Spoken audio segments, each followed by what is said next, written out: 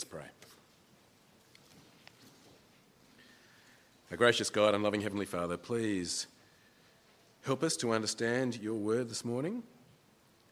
Please help us to respond appropriately, that we may live lives in light of the fall of Babylon.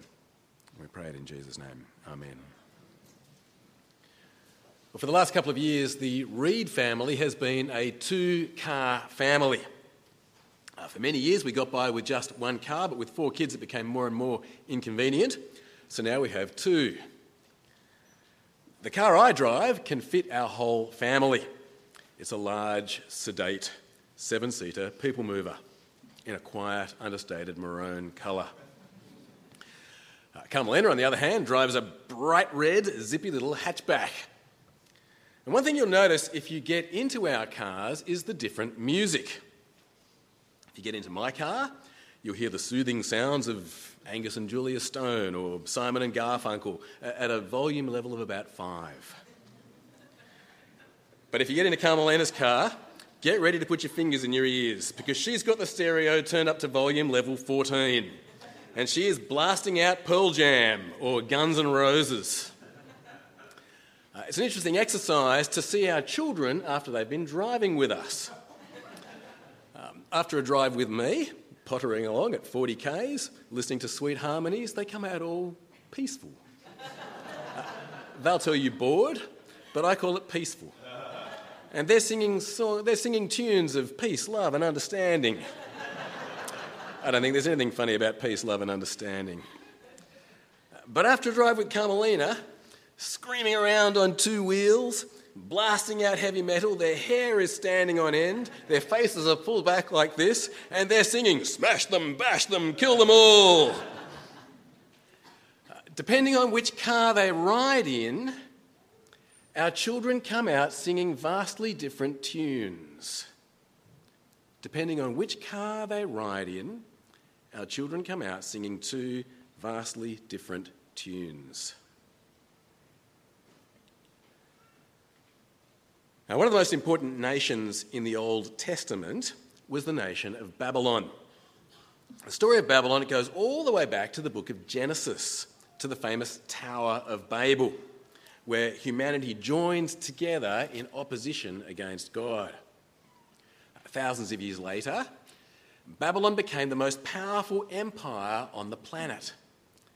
The Babylonian army conquered pretty much the entire known world, including the Jewish people. The Babylonian Empire was dangerous and powerful, but it was also beautiful, technologically cutting edge.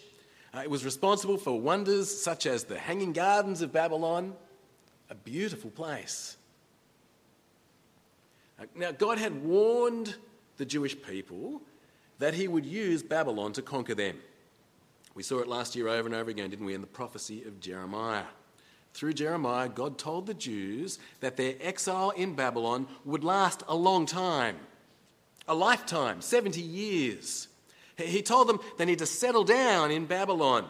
On your outline there, I've put a quote from Jeremiah where God tells them this. Can you see it there on the left-hand side of the outline?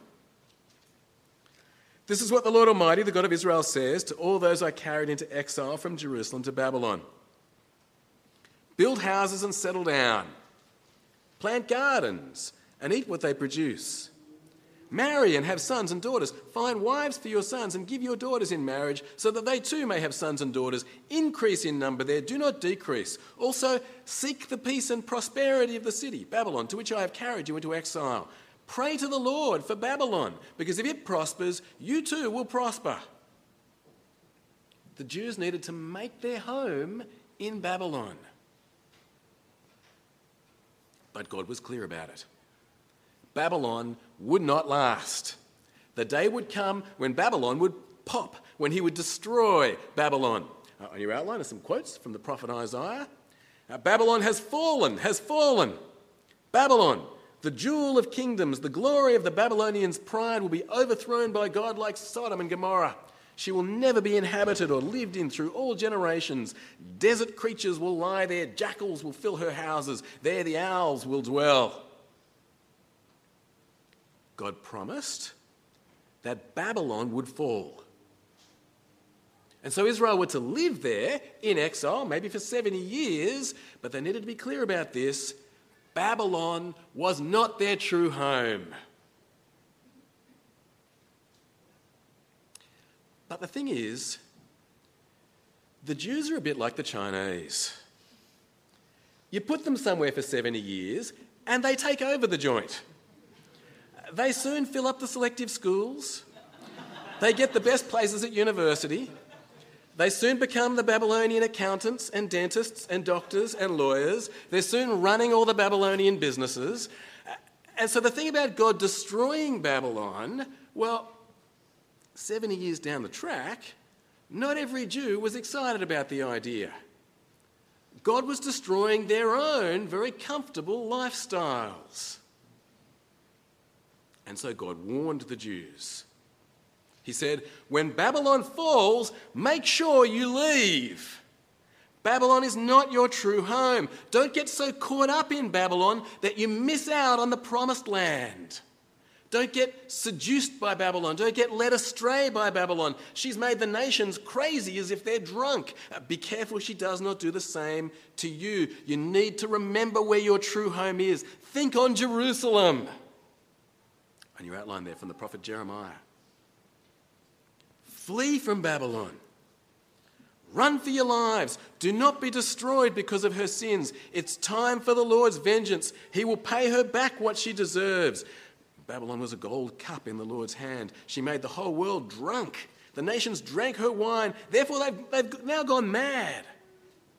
Come out of her, my people. Run for your lives. And then, I love this last bit. Remember the Lord in a distant land. He's not here in that sense. The temple is not here. Remember the Lord in a distant land and think on Jerusalem.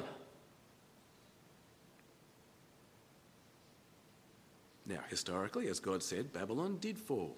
And as God promised, it was incredibly sudden. It all happened in one night. Under the next empire, the Medo-Persian Empire, the Jews were allowed to return to the promised land, to Israel. But you know what? By no means all of them went back. By no means all of them. The whole story of Esther is about Jews still living in exile. Now, many of the Jews were so successful, so comfortable in Babylon, that they stayed right where they were. They never went back to the promised land.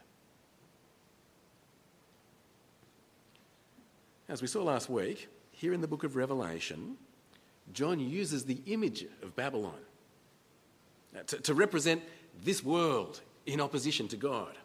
Babylon is pictured as a beautiful, alluring prostitute riding on a beast. The beast, we saw back in chapter 13 of the book of Revelation, by referring back to Daniel chapter 7, we saw that the beast is the powerful world authorities, the empires that oppose God. And so if the beast is like the iron fist of persecution, then Babylon is the velvet glove of temptation. She's the seductive, alluring, beautiful side of this world in opposition to God. The shiny things that we humans spend our lives chasing after. The stuff of this world that demands our allegiance, our worship, our energy and time and money and dreams. Babylon could be our status or career. She could be our better homes and gardens. She could be our car or technology or family or whatever. She's the stuff, Babylon is the stuff that makes us want to settle down right here. She's the stuff that makes us want to live here, to focus our attention here, so that, like some of those Jews, we don't think on Jerusalem anymore. We forget that our true home is in heaven. Babylon is attractive, gorgeous. But as we started to see last week, Babylon will fall. God will judge and destroy Babylon. And now today we see more of this destruction of Babylon. But the thing is this, and this is where my initial introduction about the cars is at least tangentially relevant.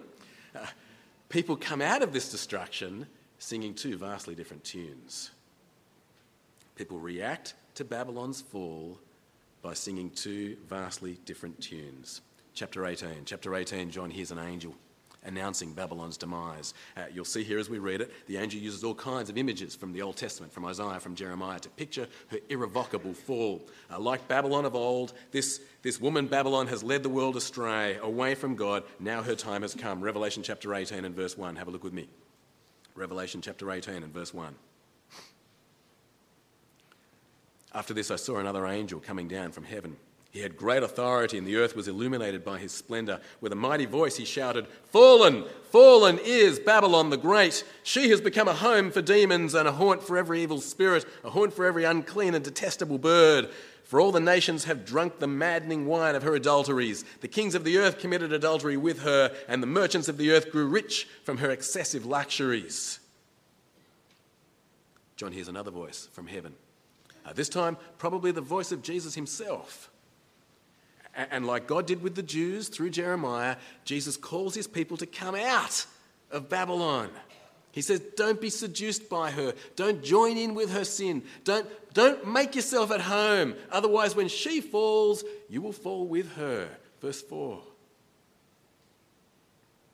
Then I heard another voice from heaven say, "Come out of her, my people, so that you will not share in her sins, so that you will not receive any of her plagues, for her sins are piled up to heaven, and God has remembered her crimes." And Jesus now calls on God to give Babylon what she deserves. Again, using lots of expressions from the Old Testament. There's just one thing I want to clarify, though, here. The NIV keeps talking about a double portion. You'll see that a couple of times. I don't think that is what is meant here. A better translation would be duplicate rather than double. So Jesus wants Babylon to get a duplicate of, in other words, the same as what she's done. It's not double. Jesus wants exact justice. Verse 6. Give back to her as she has given. Pay her back duplicate for what she has done. Mix her a duplicate portion from her own cup. Give her as much torture and grief as the glory and luxury she gave herself. In her heart she boasts, "I sit as queen, I am not a widow, and I will never mourn." Therefore, in one day, just like Old Testament Babylon, in one day her plagues will overtake her, death, mourning, and famine. She will be consumed by fire, for mighty is the Lord who judges her. Babylon has fallen, Babylon is going down. This world with all its glitter and sparkle will come to an end. But now we see the reactions from different kinds of people. We see the tunes that they sing. First, the kings of the earth. The kings of the earth loved Babylon. Babylon helped them get their power. Babylon helped them get their riches and luxury. Now Babylon has fallen. They are terrified. They're filled with grief, and they sing a song of lament. Verse 9. When the kings of the earth who committed adultery with her and shared her luxuries see the smoke of her burning, they will weep and mourn over her. Terrified at her torment, they will stand far off and cry, "Woe, woe, O great city, O Babylon, city of power! In 1 hour your doom has come."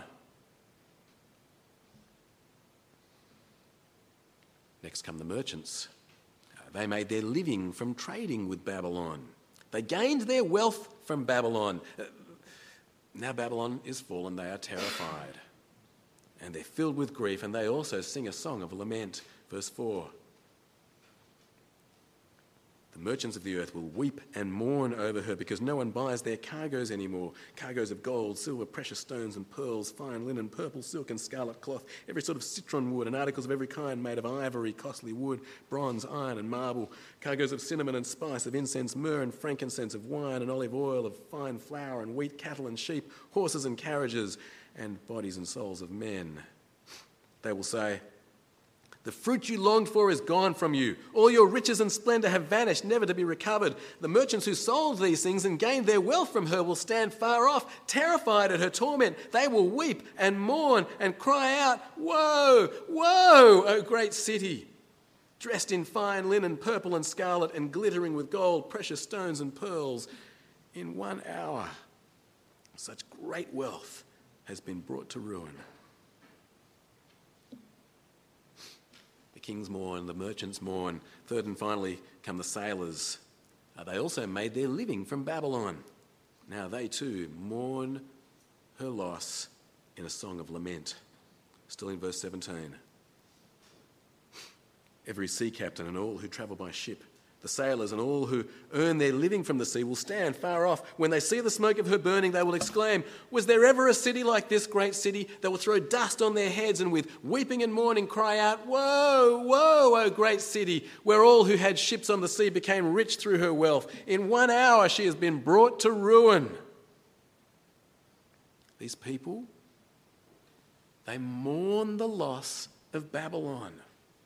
They sing, woe, woe, because their lives are so tied up in Babylon.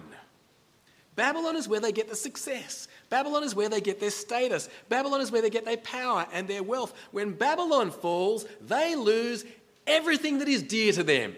They lose what they have lived for.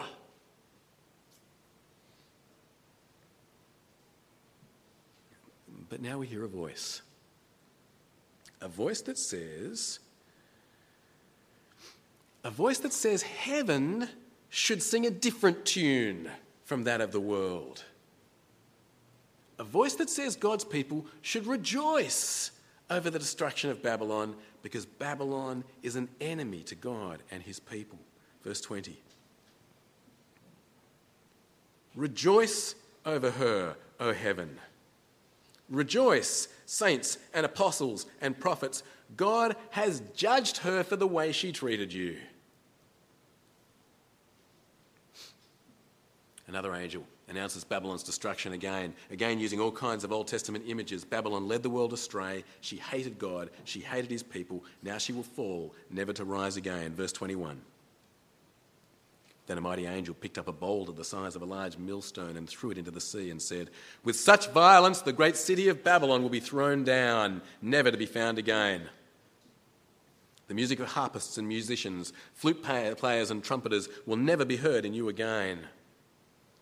No workman of any trade will ever be found in you again. The sound of a millstone will never be heard in you again. The light of a lamp will never shine in you again. The voice of bridegroom and bride will never be heard in you again. Your merchants were the world's great men. By your magic spell all the nations were led astray. In her was found the blood of prophets and of the saints and of all who have been killed on the earth. Babylon's destruction is again announced. Now, remember, after it was announced last time, the destruction of Babylon, we heard three songs of lament. The kings, the merchants, the sailors, they wept over her. They sang, woe, woe, woe. But now we hear three very different songs. Three songs from heaven. Three songs of rejoicing.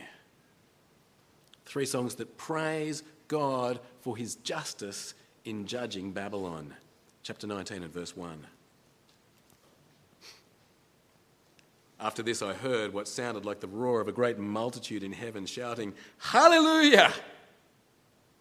Salvation and glory and power belong to our God, for true and just are his judgments. He has condemned the great prostitute who corrupted the earth by her adulteries. He has avenged on her the blood of his servants. The next song quotes from the book of Isaiah in the Old Testament. Isaiah was talking about the nation of Edom. Edom was an enemy to the Jews. Isaiah said that the smoke of Edom's destruction would rise up forever. In other words, Edom would fall, never to rise again. Well, heaven now sings the same thing about Babylon. She has fallen, never to rise again. Praise God. Verse 3. And again they shouted, Hallelujah! The smoke from her goes up forever and ever. And now in a third song, the citizens of heaven echo the sentiments of the multitude. God deserves to be praised because he has defeated and destroyed Babylon. Hallelujah. Verse 4. The 24 elders and the 4 living creatures fell down and worshipped God who was seated on the throne, and they cried, Amen. Hallelujah.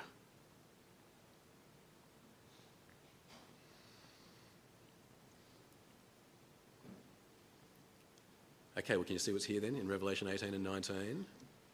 Babylon, that is the alluring, tempting stuff of this world, the stuff that distracts us away from God. Babylon is coming to an end. In response, people will sing two very different tunes. Those who live their lives for Babylon will sing laments. Woe, woe. But those who live for God, Those who think on Jerusalem, those whose home is in heaven, they will sing hallelujah. And so Jesus' call to his people is this: come out of Babylon. Don't share in her sins. Don't get into bed with her. Don't let her drive you crazy with her wine. Don't make yourself so much at home that you never want to leave. Don't live for this world. Think on Jerusalem. Remember, God is in a distant land. Just reflect with me for a moment. Those first century churches that this letter of Revelation was written to, you remember this letter was written to 7 churches in Turkey? Back in chapters 2 and 3 we saw it. Do you remember those churches? Well, which of those churches do you reckon would have found this stuff really challenging? So I don't reckon that it would have been all that challenging for the churches that were persecuted and struggling. Do you? They had nothing to lose when Babylon falls. They would have been longing for heaven. This passage would have made them cheer. Hooray! Hooray! But I do reckon that this would have been a powerful challenge to that first century church in Laodicea. Don't you? Do you remember the Laodicean church? Jesus quotes them as saying, "I am rich, I have acquired wealth and do not need a thing." These people were comfortable, wealthy, self-reliant, and that had influenced their relationship with God. It had made them become, do you remember the word that Jesus uses? It made them become lukewarm towards God. They were living for the stuff of this world. They invested their time, their effort, their money, their love into making themselves wealthy and comfortable, to living in luxury. They spent their lives settling into Babylon. They had everything they wanted here in Babylon. But the thing is this: they were about to lose it all. All the stuff they'd spent their lives chasing, pop. They thought they had it all, and they could not have been any more wrong. Jesus says to them, in God's eyes, they were wretched, pitiful, poor, blind, and naked. The question for the Laodiceans from this passage would have been this: what tune did they want to sing on Judgment Day?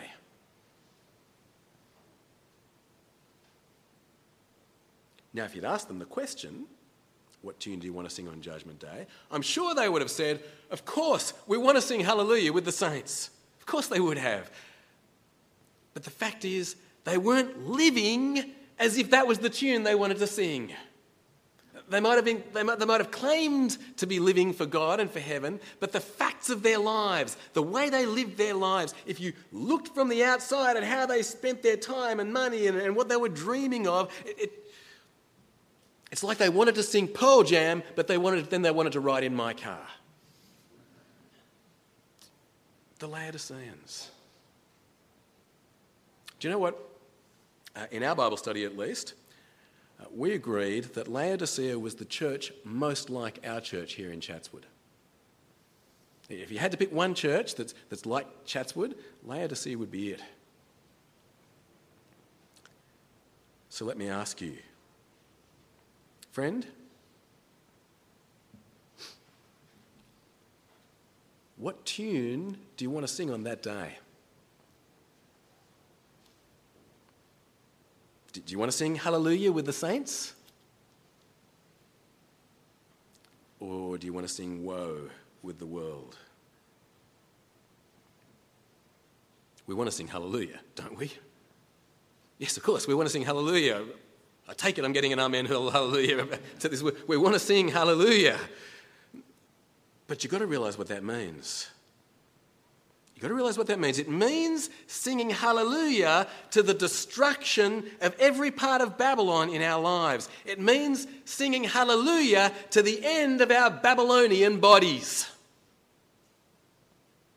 Hope you're not wasting too much time at the gym or too much time on your fashion and clothes and outward beauty regime. It means singing hallelujah to the end of our Babylonian education and Babylonian jobs and career and status. I hope you're not investing your whole life into them.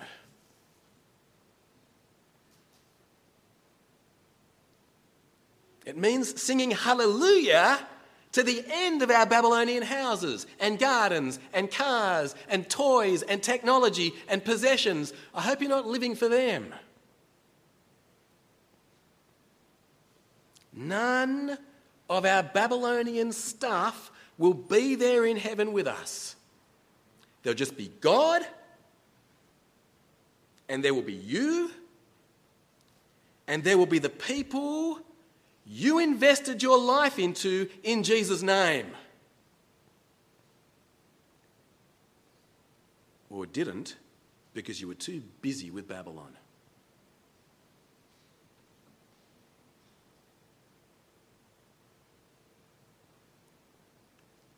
What tune do you want to sing when Babylon falls? I want to sing Hallelujah, don't you? Well, then we've got to take this seriously. We've got to choose what car we're going to ride in.